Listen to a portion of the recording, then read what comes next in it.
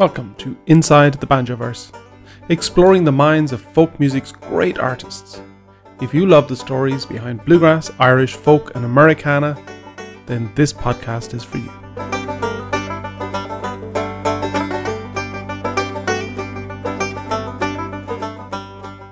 This is Enda Scahill from Irish bluegrass crossover band We Banjo 3. Before you freak out, don't worry, there's actually four of us, and mostly just one banjo. That's me. Mike Hanrahan is originally from Ennis in County Clare. A singer-songwriter of great renown, Mike spent 15 years with the band Stockton's Wing and 10 years with Ronnie Drew from the Dubliners. A published author, Mike's 2019 memoir, A Beautiful Affair, A Journey into Music, Food and Friendship, was recently shortlisted for Irish Book of the Year. I hope you enjoy this conversation. Always my game. I've lost a lot by losing you.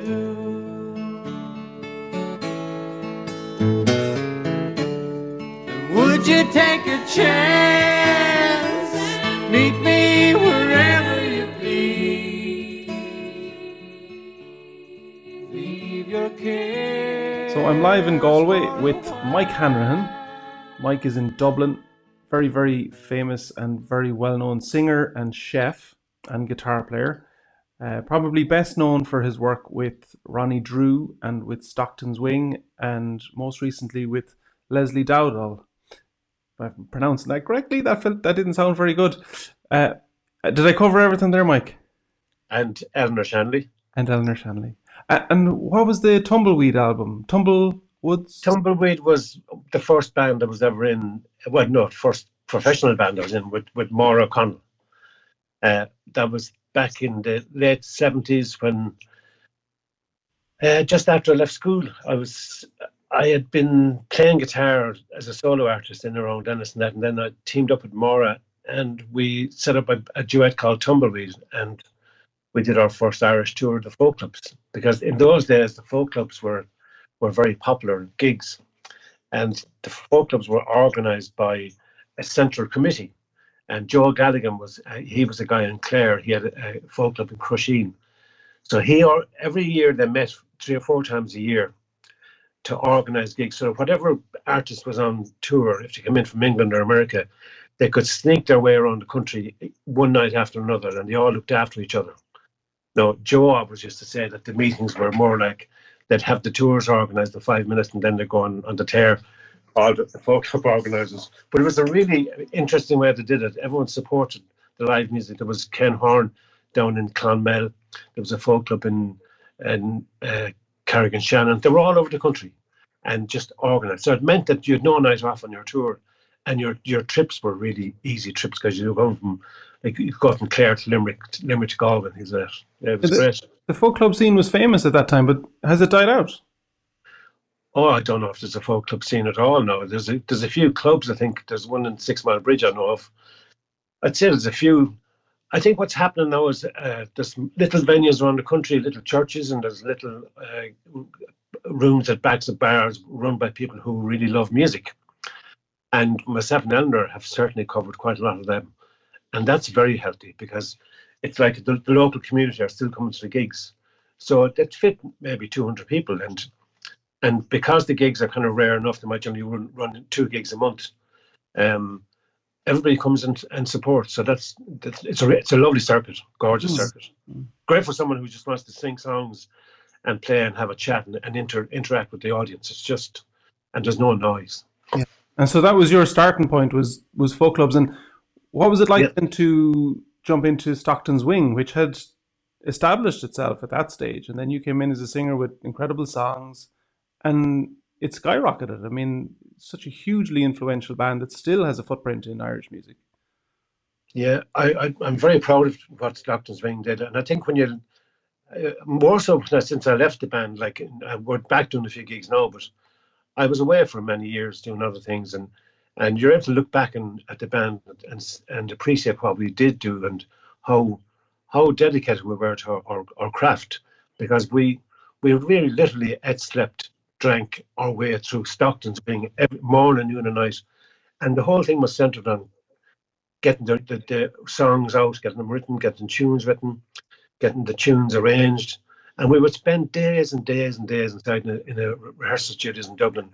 And then we'd present our arrangements. So we were just dedicated to the sound of Stockton's Wing. We were never driven by money. We were never driven by that looking for fame or anything. It was just about making good music and getting out there and having good crack with the gigs. And that's what we did.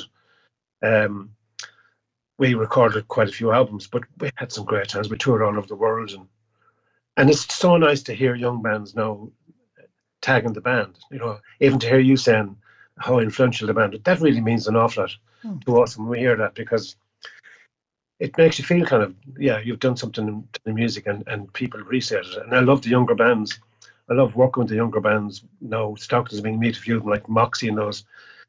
And we connect. And then there's a couple of young musicians in the band. Tara Breen is with us. I mean, and she was kind of born and reared in the Stockton's Wing tradition. So she just fitted in perfectly to the band.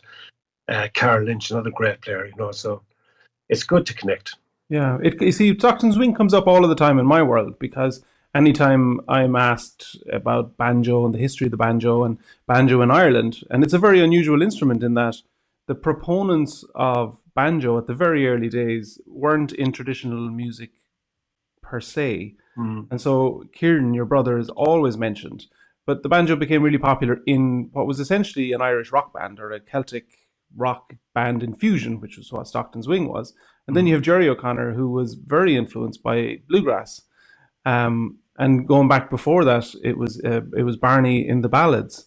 So having a conversation about traditional Irish music and the banjo, the three forerunners of Irish music and Irish banjo were actually not in the tradition at all. And Kieran made the banjo very, very cool, particularly that headband. Yeah, he was pretty cool, all right. I love throwing him the odd video when I find one online and send it over to him instead. Look at what you were like once upon a time. And interesting that his greatest influence was Barney McKenna. Barney had this amazing piece of music called Barney's Mozart. It was his stage piece, and it was a really intricate banjo piece. And I think it was an old Mozart tune or something that they had fancied up a bit. But that was Kieran's party piece then, because he learned that from banjo, the playing of Barney. And of course, when we met the Dubs then, the Dubs became our great friends. At a very early age, we kind of hooked up the Dubs, and Barney, and particularly Ronnie, they were great pals to us as well. So we were meeting our heroes. And I think Kieran he would have come from a very strict traditional background, whereas I didn't, even though the family were steeped in traditional music. But I kind of was singing Leonard Cohen at 13 or 14 years of age. Kieran was doing all the flares. And I think for him to move out of his comfort zone of the trad and get into that and rocking it up a bit and dancing, like he moved on stage, you know. And I mean, when you hear him now on Kaylee, how you think, just did he do all that? And he did. He did. He was a bit of a rocker, yeah. He sort of cleansed himself with his solo album as well, which was as traditional as you could get. That's right, yeah. Yeah. It was way back, yeah. Yeah. I think it was a kind of a ritual. It was like a confession sort of thing. Yeah. I'm sorry. Mea culpa. So you had some huge hits. A Beautiful Affair, I think, being the foremost of them.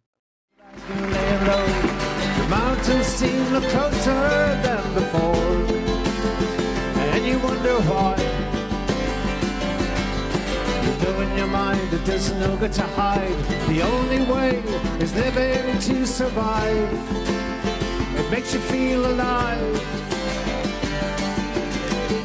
See all the doors swing open, your life's unfolding before your very eyes. Such a strange affair. Walking around, coming to the sound, forget you're down, feel the air, a beautiful affair.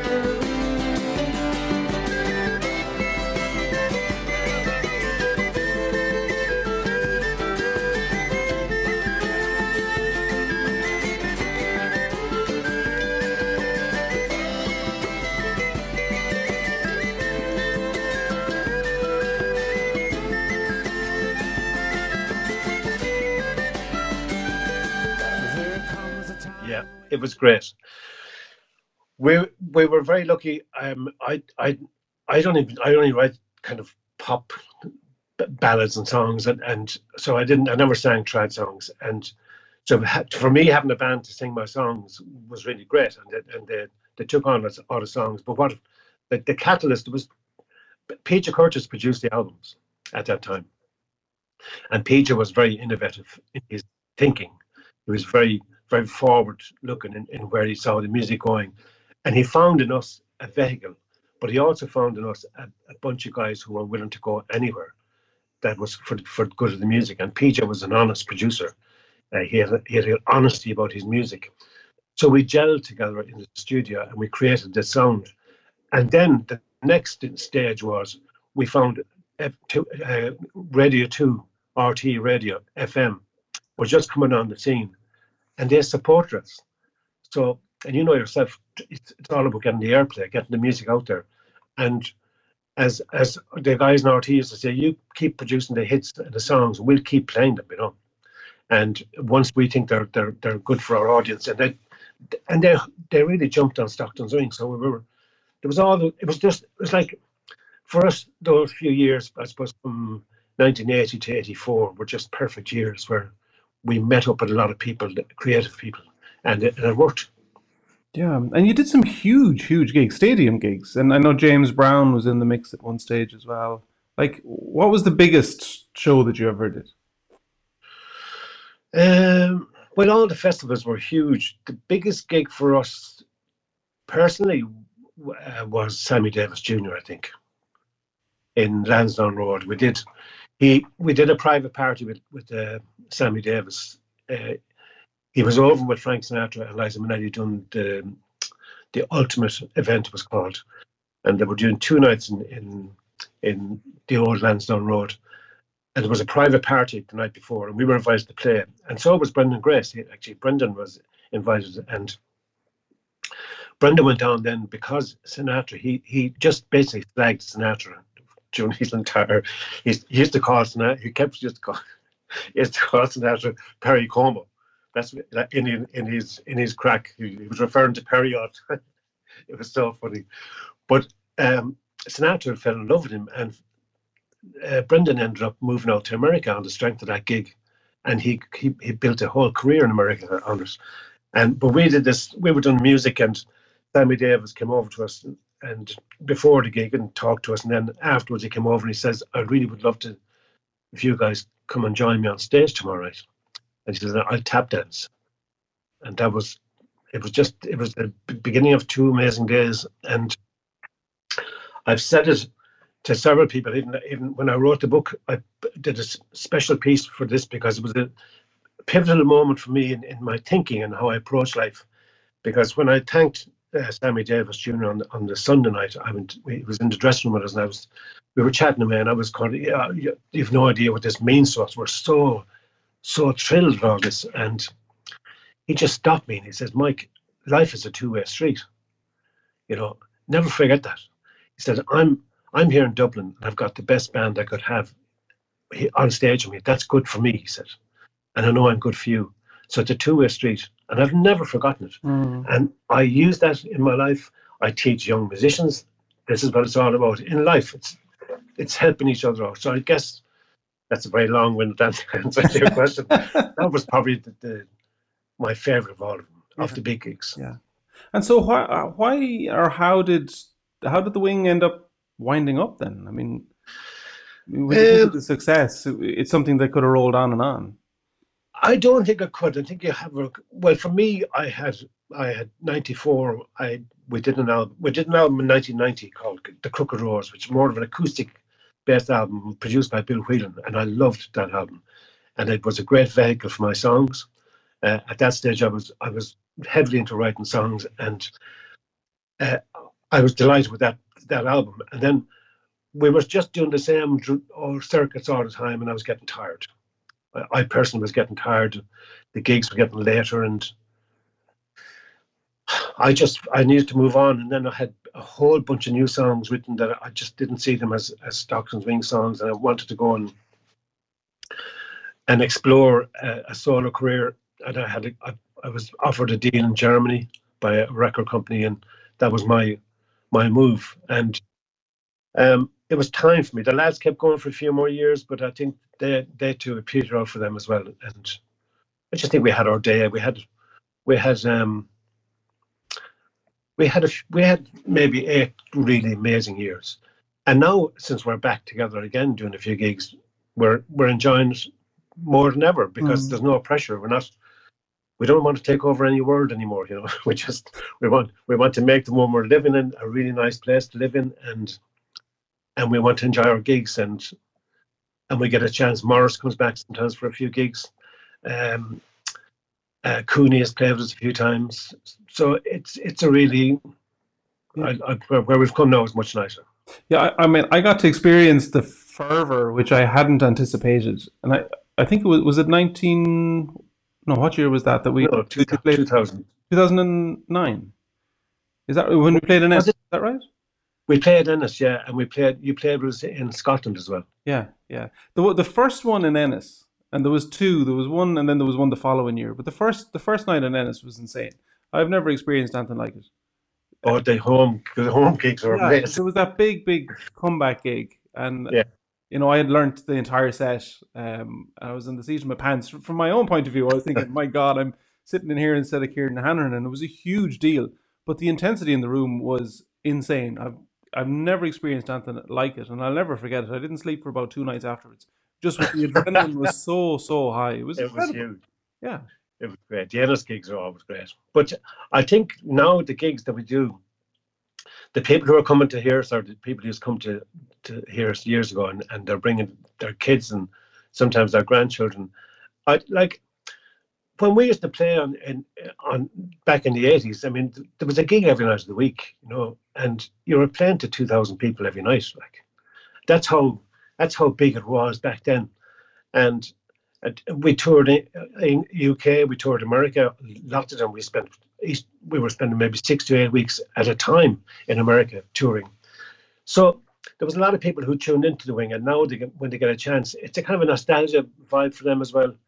And there's a lovely connection at the Wing gigs, and particularly in Ennis, because we have been really blessed with always an amazing home audience. They've supported us.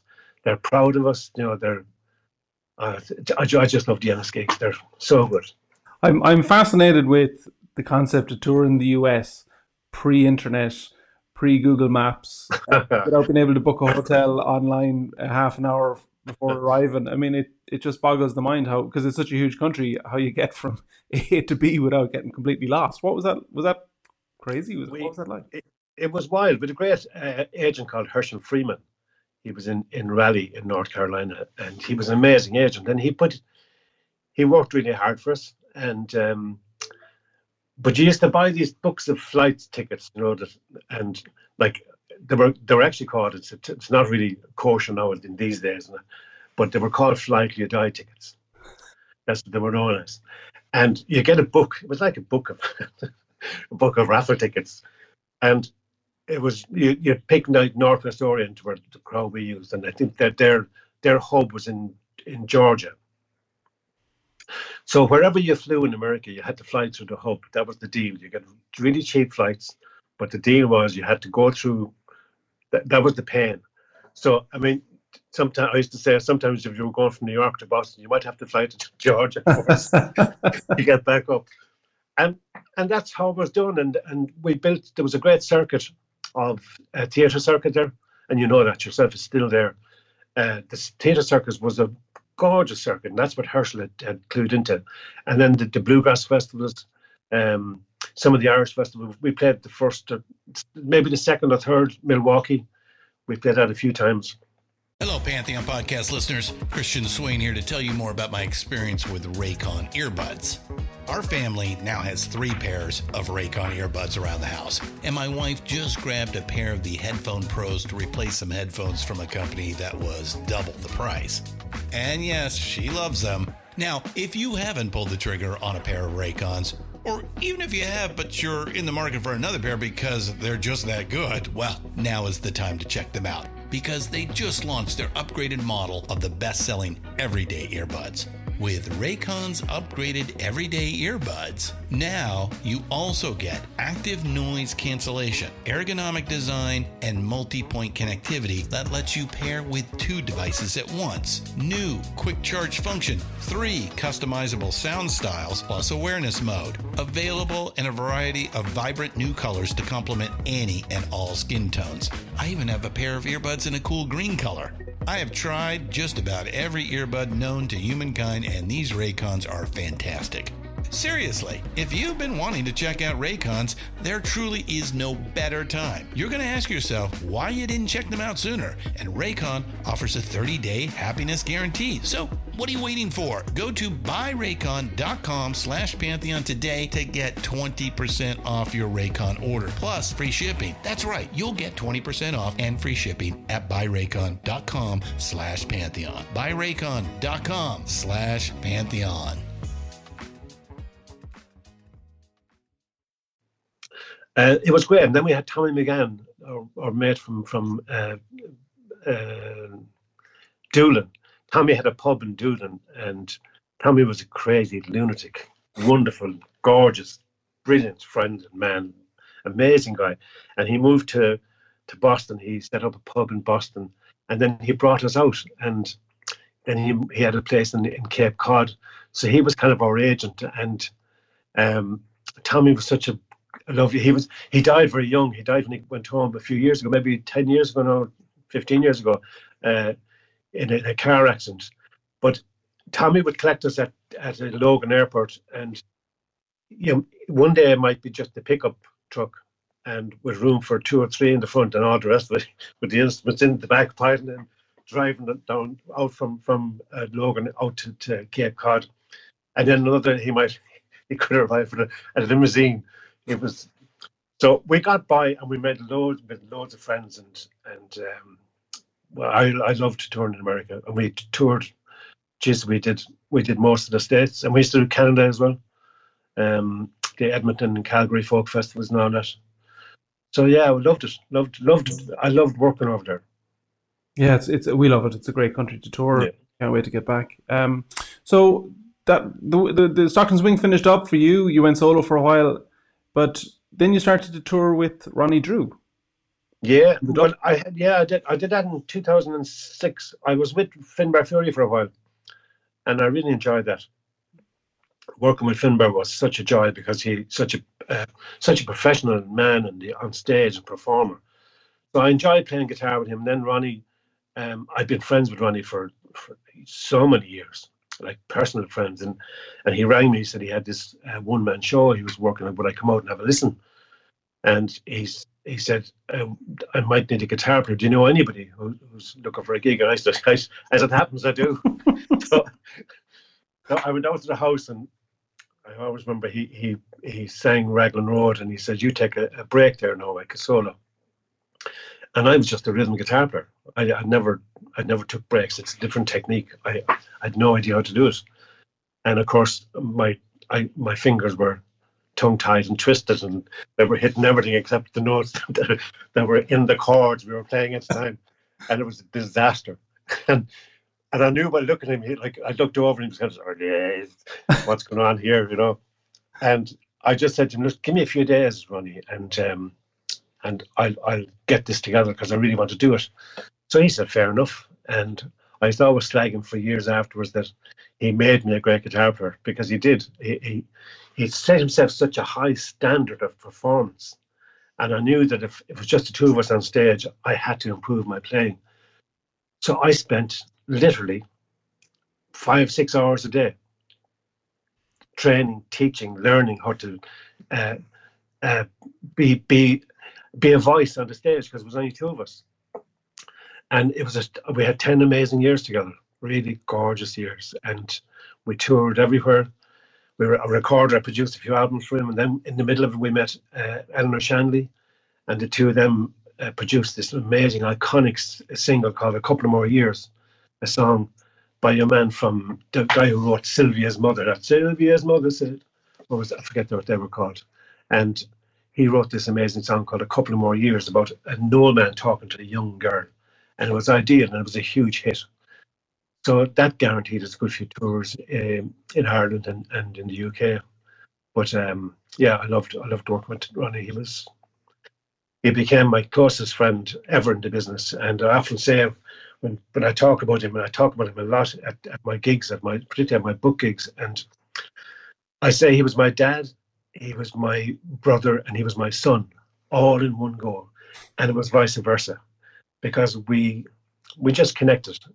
There isn't a week goes by. Well, since I did this show online, and I always talk about him. He's with me all the time. He's even behind me on the wall. I never can see him there. Yeah. He's there with me. I was on my shoulder all the time. Himself and my real dad. They're always there with me at all the gigs. Yeah, so Ronnie was an incredible performer. Yeah, because he's the defining voice of Irish song in a lot of ways. Yeah, I think his voice is great. And when I started gigging the first, we did Andrews Lane in Dublin. I think we did about a 10-week run or something. It was phenomenal, like for the show. And Ronnie used to always introduce the show, saying, especially on radio, he'd say, "I'm doing a one-man show with Mike Hanrahan," and like he was always so inclusive, always inclusive. He never let anything go by. If we were doing the Late Late Show and Pat Kenny was introduced. Now we have Ronnie Drew. Ronnie said, we have Mike Hanrahan as well. Oh, he used to always. But I remember the early nights in Andrews Lane, and we'd be doing. He'd be singing McAlpine's Fusiliers. He'd be doing the opening. It was in the air, and I'd close my eyes and I'd be drifted right back to my own house because we were reared in their music, and I'd be back there as a kid listening to the Dubliners and then you kind of open your eyes and say, wow, and I'm here beside him. That's how much it meant to me as an artist, as a musician, was to be here and then to know how he performed and how he dedicated his life to the gig. Right up to the last gig, when even we did a gig in Dublin. His second last gig was on Paddy's Day in Dublin, and even after that he was talking about changing things. Even though he was really ill at that time. So he was constantly moving and trying to make it better for the audience. Powerful man. Another little drop on the heart of the old Dicey Riley. Down with the poor old Dicey Riley, she has taken to the shop. Poor old Dicey Riley, she will never give it up. It's off each morning to the pot. And then she's in for another little drop on the heart of the old Dicey Riley. Do you prefer live performance or studio? Well, I'm not a great fan of the studio, but even though I love production, I love that side of it. And when I was in the business years ago, I produced a lot, and I really enjoyed bringing things together and getting some ideas. That was my favorite part of ever in the studio. The recording in the studio, I find just a bit, sometimes just a bit clinical, and you've got to do the click tracks and all that. But I think the next album will be my next album will be a solo album, and I think it'll be very relaxed. I'm going to bring a couple of people out. Sharon Howley has done a couple of gigs with me. We had a thing, Sharon and Tara, and we had a kind of gig on Mike Hanrahan with strings attached, and it was really nice. And I think that's where I'll go with the album. It'll be a nice acoustic kind of feel to it, maybe a bit of a kit in it as well. But I'll see how it goes. I'm much more relaxed in the studio. I have my own setup here for demos and that. So you kind of the studio. I don't fear the studio like I used to, because I used to dread that going into the studio. Yeah.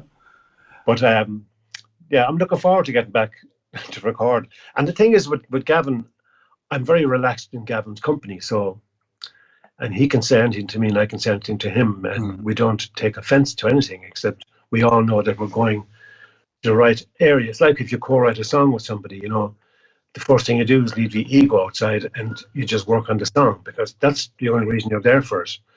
So it's always a healthy way to work, I think. Yeah. We had rule number 6 written up on the board at our last album. It's it's a comedy clip, and essentially rule number 6 is don't take yourself too seriously. Yes, yeah. Because no one else does. That's right. Yeah. And my God, ego causes so many problems, or can, it's. Oh God, yeah. It's man, it's crazy.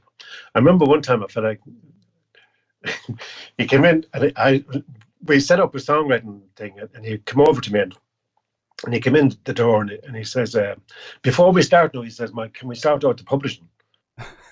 And I said, what? I said, in fact, what I said, but the publishing on what? And he says, on the song we're going to write, but there's no song there. I said, why would you be bothering yourself thinking about publishing when we've nothing written yet? And basically, what he just killed the whole vibe. Yeah. Yeah. Because you don't think about money at all. That's not why you write. I started on. I just write because I love writing. So I said, best thing we're doing, we'll have a cup of tea and you can go home then. So, I never saw him again. Now, a ham-fisted segue. Speaking about making cups of tea, you wrote a book, brought it out at the end of last year. So tell us a little bit about that. It was the nicest thing I've ever done in my life. When I was cooking for 10 years professionally, and I'd been in all sorts of kitchens, and at one stage I was trained in Ballymaloe as went down there as a student, very old student, but I loved it. I fell in love, and I came back to Dublin and worked in a few restaurants, and then the job came up in cookery school in Ballymaloe as a teacher, so a trainee teacher. So I went down and did that. And I ended up 4 years in East Cork. One of them was full-time as a teacher. And then I ran a place with Pat Short. And that was really fantastic. We used all these amazing local producers.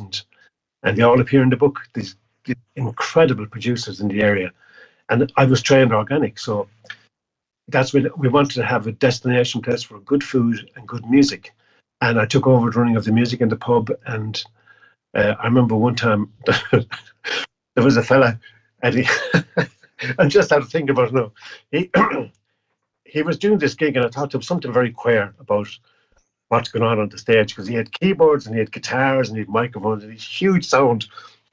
And I took one look at him, and I got up closer, and he was doing these solos and guitars. The fingers were nowhere near where he was doing it. So I said to him afterwards, I said, can you play the guitar? He said, no, I can't. I said, why are you doing it? I said, the crowd think it's great, he says. And I said, do you play the keyboard? Geez, no, that's all recorded, pre-recorded. I said, but you do sing. Sometimes I sing, all right. So we paid him that night. We said, you need to find another venue.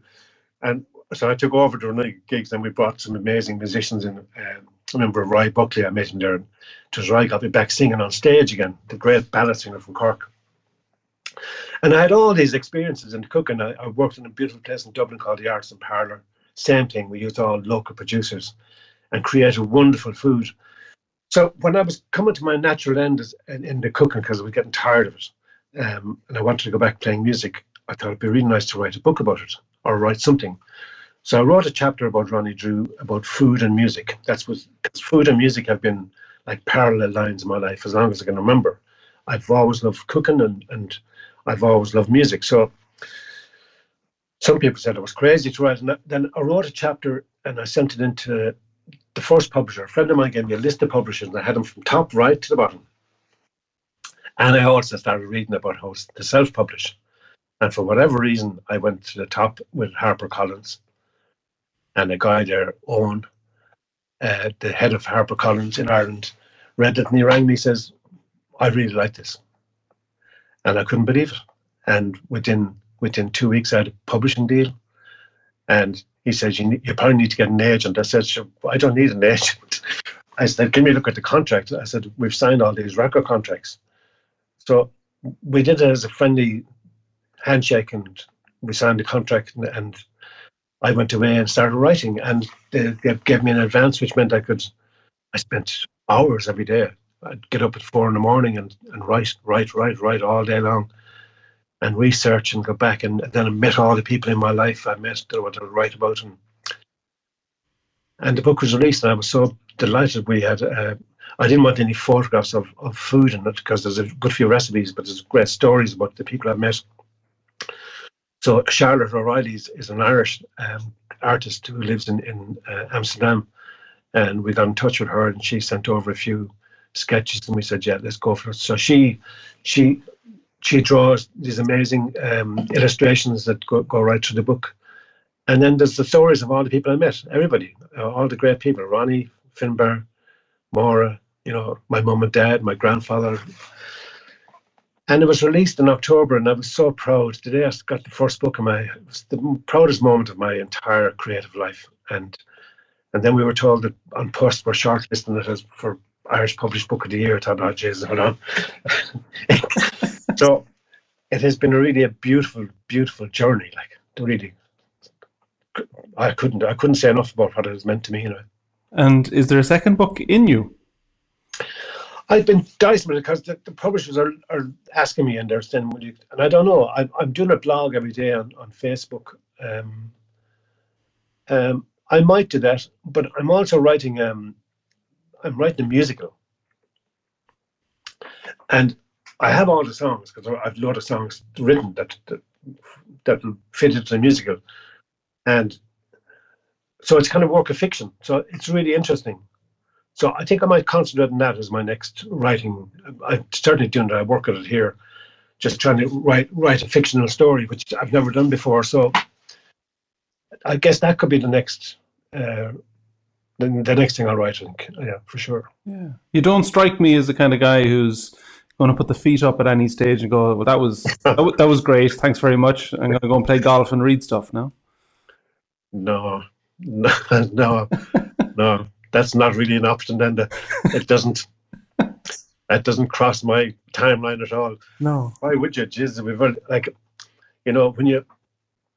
I lost a couple of friends in the last few years, and to cancer mainly. And when I've done a few eulogies of my friends, and I think, when I'm here, I might as well make the best of it and enjoy it. And if there's something I can do, I'm going to do it. And that's why I love working with Eleanor Shanley. I love working with Leslie. I love being back with the Wing. I love doing my book tours. When we started, I love all that. So why would you stop? No, sure, I'm only a young fella. Would you say you're restless? Yeah, my wife would say so. That's usually. If you want to know how I am, ask my wife. That's quite... Yeah. Donna would certainly say, yeah, you could be right there. That's wonderful. Mike, thank you so much for taking the time to chat to us. I feel we could go on all day. There's so much. I mean, we haven't scratched the surface of stories, but people should go and buy your book, because I believe there's fantastic stories. Yeah, the book is, let me see if I have a copy of it there. Look at that. See that? Beautiful. It's a beautiful book, really. It's a beautiful production. And that's available online on Amazon or on HarperCollins if people want to buy it. I'd love you to buy it. And there's also the audio version, which I really enjoyed doing, because I sang a few songs for the audio one, and that was great fun. Wow. So you narrated it yourself, yeah? Yeah. Wow. Yeah. I should have to. I had to. I couldn't. I couldn't have an actor doing it. I mean, because the book is a very personal journey, very personal story. And as you said yourself, sure, what else would you be doing? Yeah, not less. I went up to Gavin, and he had a studio in the mountains, and I went up and spent a few days with Gavin, and we had a lovely time. And it was the first time I'd read the book. It was the first time anyone else had read it apart from me and my publishers, because I was talking it. I could get the reaction from Gavin. You could hear him in laughing away and things. So it was a lovely experience. And then we decided to put a few verses of the songs that appear in the book onto this, and that was a nice touch. Wonderful. So I'm excited to see what you come up with next, Mike. And when all of this lockdown and quarantine is over, I'm sure you'll be raring to go no more than the rest of us. All of us, I think, will be that way. We'll be at the gate, and all of us we'll be like a herd of cattle, just and we'll all be off. And I'll never refuse a gig again. I don't care where it is. I think we declare, I'm done. I won't even ask them where. I'll just be gone. We had Kieran came and played a set of tunes with us in Whelan's last year, so we might do a wee Banjo 3 Stockton's Wing night, and we could coax your brother Kieran back on stage with us. Good luck with that one. we could hoodwink him into it. But I would certainly love to come and sing a couple of songs, G. Yeah, it'd be magic. Absolutely love it. Yeah, jeez, let's do that. I'd love it. Yeah, wonderful. Mike, thank you very much. Appreciate your My absolute pleasure. It's just a pleasure talking to you. Before you go, you're on Facebook Live. Is that right? Every day? Every day during lockdown. I think tomorrow will be day 50. And I go on and I write some recipes in the morning for people who want to like bake or whatever, cakes or hot foods. And I research the recipes and I put them up, and then I write a little blog, and then at 1:07 every day, give them time to come back from the job and then sit down, have their bit of lunch and sit down. And loads of people, there's hundreds of people on every day, and the interaction is amazing. And we do recipes, and then I sing a few songs, I tell stories. And where can people find that at 1:07? Mike Hanrahan 46 is my page. Wonderful. On Facebook, Mike Hanrahan 46. Yeah, I'll pop up a link to that. And I've recorded all of them up there, so they're all there. So if people want to watch 49 hours of Mike Hanrahan, it's all up there. Good luck to you. Sounds good to me. Mike, thank you very much. Stay well and stay safe, and we'll see you after all of this. A pleasure, and then you too. Say hello to all the crew. We had it all. We had the best of times. Thank you for listening. If you loved this episode, please head over to our website, webanjo3.com, to subscribe, rate, and do leave us a review. It makes a huge difference. See you next time inside the Banjoverse.